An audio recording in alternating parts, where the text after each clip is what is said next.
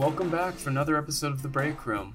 I'm your host, Morgan Hensley, and in this episode, we're looking into the world of pediatrics, a unique specialty with unique challenges and opportunities.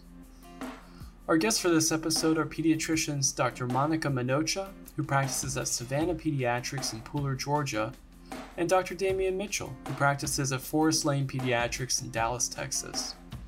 We'll discuss the benefits of technology, social determinants of health, the many roles pediatricians play, and much more. I hope you enjoyed the show today. Thank you, Drs. Manocha and Mitchell, for coming on the podcast today. We're thrilled to have you. I want to start out with an open-ended question. That is, what makes pediatrics a unique specialty, and consequently, what are the unique challenges pediatricians face? This is Manocha I'm a pediatrician in Savannah. We have a long-term relationship with not just the patient, but the family as well. And that can cross generations if you're in practice long enough. The challenges are the family dynamics, outside influences, the caregiver's ideas versus the patient's needs. Essentially, the caregiver has to be on board because the child is entirely dependent. So that's probably our greatest challenge. But we do get to see them grow up, which is nice. So I'm Damien Mitchell. I'm a pediatrician at Forest Lane Pediatrics in Dallas, Texas. And with pediatrics, I find one of the more interesting characteristics is that for a majority of the care of the child's life, the person that we're communicating with and interacting with in terms of gathering information or sharing information is not the patient themselves, but rather the caregiver. And that's a unique situation where there's this third party involved in the care of the patient that is very intimately and deeply involved with the care of the patient and primarily responsible for the care of the patient, which is different than other doctor-patient caregiver relationships. Just as was previously mentioned, that adds another layer of complexity and issues that need to be navigated in the care of that child. I also think pediatrics is a bit unique in that our patients are primarily healthy. And for many other medical specialties, it's primarily fields that are engaged in the care of sick people. And we certainly do have sick children that we care for. But a lot of our practice and management of the care of children is about keeping them safe, keeping them healthy, and avoiding illness both in the present and in the future. And that's a unique characteristic with pediatrics compared to other specialties. Dr. Sally Goza, the current president of the American Academy of Pediatrics and a pediatrician in Georgia, noted that today's pediatricians play many roles: social worker, advocate, teacher, as well as healer. I'm curious, how does this holistic framework apply to pediatrics? I think it's all integrated. The teaching that we provide is more probably for the parents than it is, and as the children grow older, we do that as well with them. But I think our goal in this age of social media and Google and well-meaning relatives and friends is to help parents understand, or the caregiver understand, what is scientifically significant data and what are the reliable resources. So I think that is where our teaching comes in. As far as an advocate, a child sometimes can't relate the info or even have a voice. So we have to be the ones to kind of ferret out social issues and hopefully find resolution. I think that Dr. Goza has very clearly described what a pediatrician is. And because we are caring for healthy patients primarily, and because there is a third-party caregiver involved, a lot of our care does involve teaching and management of families, holistic care of the child. And that's a big part of what we do and an integral part of the care of patients. And obviously, one of our main jobs and responsibilities is caring for children when they're sick and making sure that they stay healthy. But in terms of preventing a disease, preventing illness, and allowing a child to grow up to be their full and best self, that also involves management of the home, management of social experiences that the child encounters, management of factors that have been shown to be detrimental to the health of children. And the adverse childhood event study clearly shows that these adverse events that children experience in life have a negative impact on their long-term health. And as pediatricians, one of our goals is to try to minimize those adverse childhood events as a means of allowing the child to become their best full self, and as a means of minimizing opportunities for disease and illness in the future. Certainly the case that we demand a lot of our pediatricians. To look at it from the other direction, though, what changes have you noticed in today's patients, or rather parents of patients? The role of the pediatrician has changed. We had I think pediatricians were had a more paternalistic role in the past, but now parents are actually more involved, and you're not always dealing with the parent either. So in the older children, you almost rely on them to give you the adequate history because their caregiver is bringing them in. So that makes it a little bit complicated. And parents and children are more internet savvy. So they have the benefit of readily available info, but at the same time, they're exposed to so much misinformation. We really have to help them understand what is scientifically significant data as well as reliable resources. We have to provide that because there is so much misinformation out there. Yes, I would agree with that. The internet age has definitely changed the doctor-patient relationship. I certainly see that in the past, the doctor was often considered the primary source of medical knowledge and information. And with the rise of the internet, we see that patients and parents often find they can get information that they want from the internet, and their physician is no longer that primary source of information. And that has been challenging to the doctor-patient relationship, where patients or families or parents can go online and get lots and lots of resources, but as Dr. Manocha pointed out, that information sometimes is hard to interpret, or there's just lots of bad information out there. And I do see that there is now a little bit of a shift where in years past, there was this thought or approach to the doctor-patient relationship of, I really don't need you, I have the internet. And I'm now seeing more parents recognize that, I really do need you because I need you to help me parse through this information because you can find advice for anything. Your comments about practicing medicine in the internet age dovetail perfectly into my next question, which is,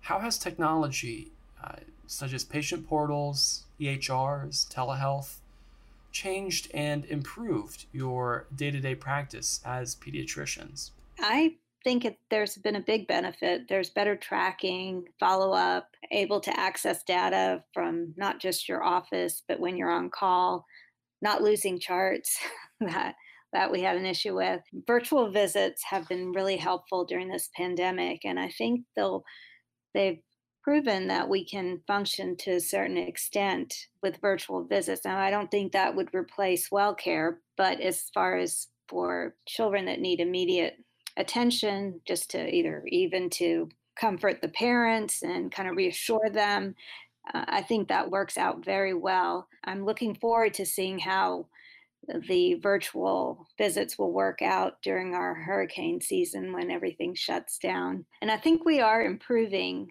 the efficiency of the EHR systems. The patient portals have been great. I wish people would utilize that more. There's such an easy way to access your pediatrician or schedule appointments. So it would be nice to promote those a little bit more. Yes, I absolutely agree that technology has really resulted in significant advances in access. And that's really where I see the benefit in the doctor-patient relationship. Certainly technology has been helpful in, Dr. Manocha pointed out, our documentation and being able to access charts remotely. That's been wonderful. But the part I'm really excited about as we go into the future is the access for patients to be able to engage with their physician through online portals, through virtual visits, through telephone calls, perhaps, options for text messaging are available now. Well, there are lots of benefits to technology, and the increase in access to patients is one of the things I'm most excited about. But one of the challenges is going to be really pairing the type of encounter to the appropriate. We need to make sure that we aren't having patients try to engage with a provider through an online portal when it's truly an emergent or urgent issue. And in the same way as Dr. Manocha pointed out, making sure that we have those opportunities for in-person evaluations for well-visit exams, where that face-to-face communication is really vital for teaching and for assessing how well a family is doing, and it's something that can't really be done quite as well virtually. Speaking of things that are difficult to do virtually, are vaccines. I understand that for pediatricians, vaccines make up a large portion of your workflows and your reimbursements, which, however, are often fairly low. So what are some of the challenges this creates, and how can pediatricians overcome these challenges? Our issues are the upfront cost, storage, and like I mentioned before, we've had plenty of evacuations in Savannah, so we're responsible for the storage. We have to get insurance. Also, we spend a lot of time counseling patients and their caregivers on vaccine. There's a lot of hesitancy out there, and so that takes up quite a bit of our time. What we've done to kind of ameliorate this is group purchasing programs, tight inventory. I know the AAP has been advocating for increased Medicaid payments for administration of vaccines, as well as incentive payments for vaccines for children, which I'm not sure if y'all have that in Texas, but that's what it's called here in Georgia. And I believe the National Pediatrics Committee is also working with the other payers to see if we can kind of help with the costs, because that's really an essential part of what we do in pediatrics is preventative medicine, and the vaccines are our ultimate, I guess, success. I absolutely agree, and we do have vaccines for children in Texas where I practice. And you're exactly right. And this is certainly an area where I feel like groups like Privia are very valuable so that pediatricians can gather together with a larger voice to communicate to insurance or to the government the needs and importance of the vaccine, and make sure that the reimbursement matches the cost that it is to not only purchase the vaccines, but as Dr. Manocha pointed out, the time it takes to counsel as well as store and manage those vaccines, as most of them need to be temperature regulated, and there's a lot of information, there's a lot of time that has to be taken and a lot of care to be taken to make sure that those vaccines are not wasted. What are some of the ways pediatrics can advance value-based care, whether it's vaccines or otherwise? We did participate in some programs with Georgia Medicaid and the PCMH and Blue Cross around quality measures, and some of them were related to the vaccines, to so many vaccines by a certain date, completing 2 sets of Manocha by the 16th birthday. We tried to meet those measures. However, it's sometimes difficult when you have a non-compliant, I guess, parent, not patient. They don't really have a choice. And I think that's fine to use that. But if you practice good medicine, we've already been meeting those measures without any financial compensation. So I don't know how they would set that up with value-based care, other than keeping the parameters the same and the benchmarks the same, because you can only go so far up. I absolutely agree, and I think that's one of the reasons we haven't seen a lot of value-based care in pediatrics. It's because pediatrics has always been doing that from the beginning. Our entire focus is on prevention of illness and prevention of disease in children and creating an environment where that child can grow up to be healthy in their best self. And so a lot of the value-based models are based on this approach to preventative care in the adult population. And I think when insurers look at pediatrics, they see that there's not a lot of meat left on that bone. We're already doing a really good job. Our practice is participating in a ACO with Blue Cross Blue Shield, and one of the things they are tracking is vaccines and whether or not a certain number are given by a certain age. But that's not something that required any change in our practice. We were already making sure our kids got their vaccines on time and in an appropriate manner. The only thing that changed is now we have more paperwork and more reporting to do and making sure that the I's are dotted and the T's are crossed. So it's definitely going to be an interesting path forward in value-based care for pediatrics. I'm not sure exactly what that's going to look like as we go forward. We've done so much already.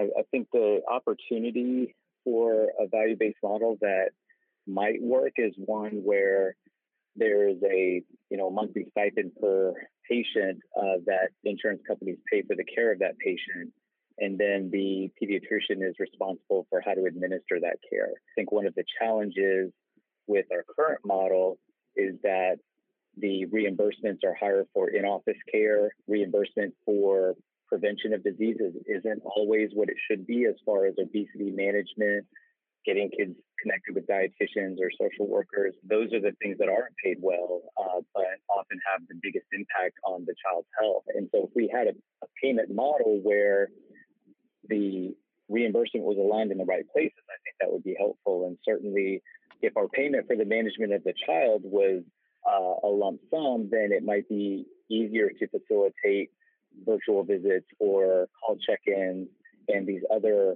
technological opportunities we have to manage care for patients, but in our current environment aren't paid very well by insurance companies. Thank you for your insightful responses. I want to pivot to focus on social determinants of health for a moment.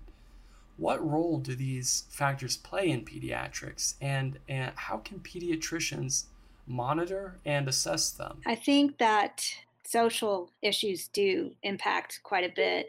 At least 1 out of 5 children are at the poverty level in the United States. It influences birth weight, mortality, mental and physical development. I think we as pediatricians just need to be more aware of our patients' living conditions, food access, education. And I think the only way we can do that is to ask more pointed questions so that we can learn more about them. But then with the information, we need to have resources available to them or for them. But that's where we kind of fall short, because there aren't as many resources out there that are readily available. It takes some hunting, and it would be nice if that was incorporated into Medicaid and insurance plans where it was more consistent.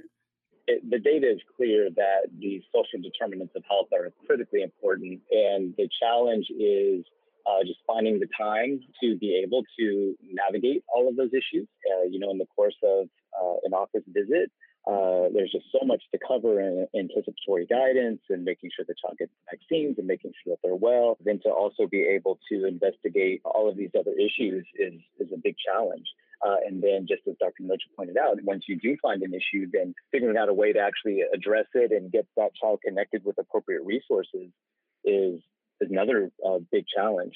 And that's definitely something that I don't think pediatricians can do on their own. That's something that we are very much have to rely on other resources and social workers, the school system, and definitely a situation where advocacy for children on a government level, both local, state, and federal, is really important, that we make sure that we have resources available for those children who are disadvantaged.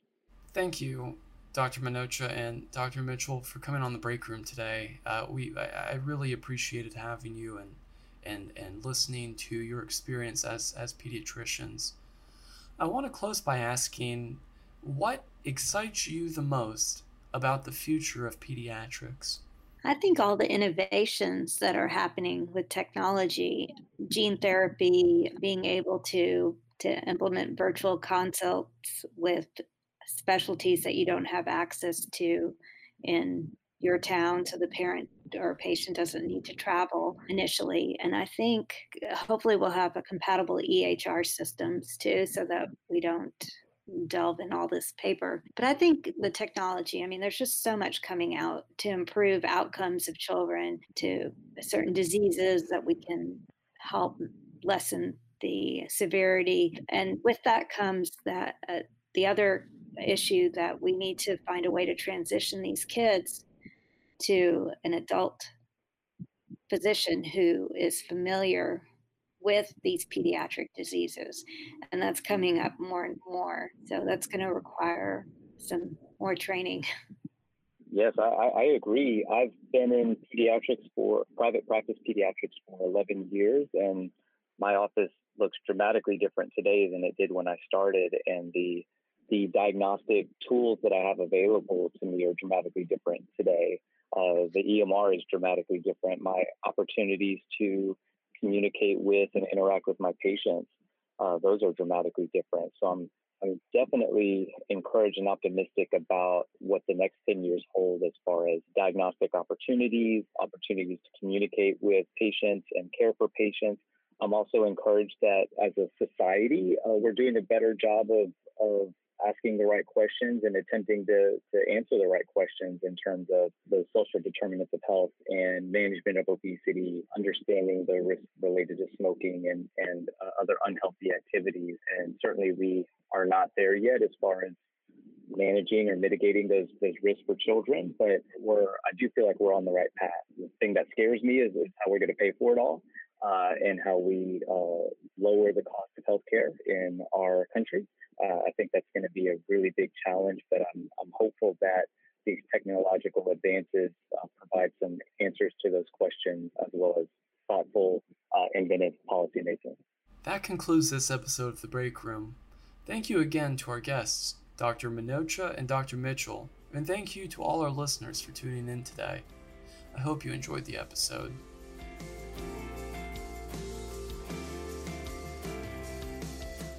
If you'd like to learn more about the many ways Privia can help pediatricians thrive, please visit our website. We'll be back next month for another episode of The Break Room. See you then.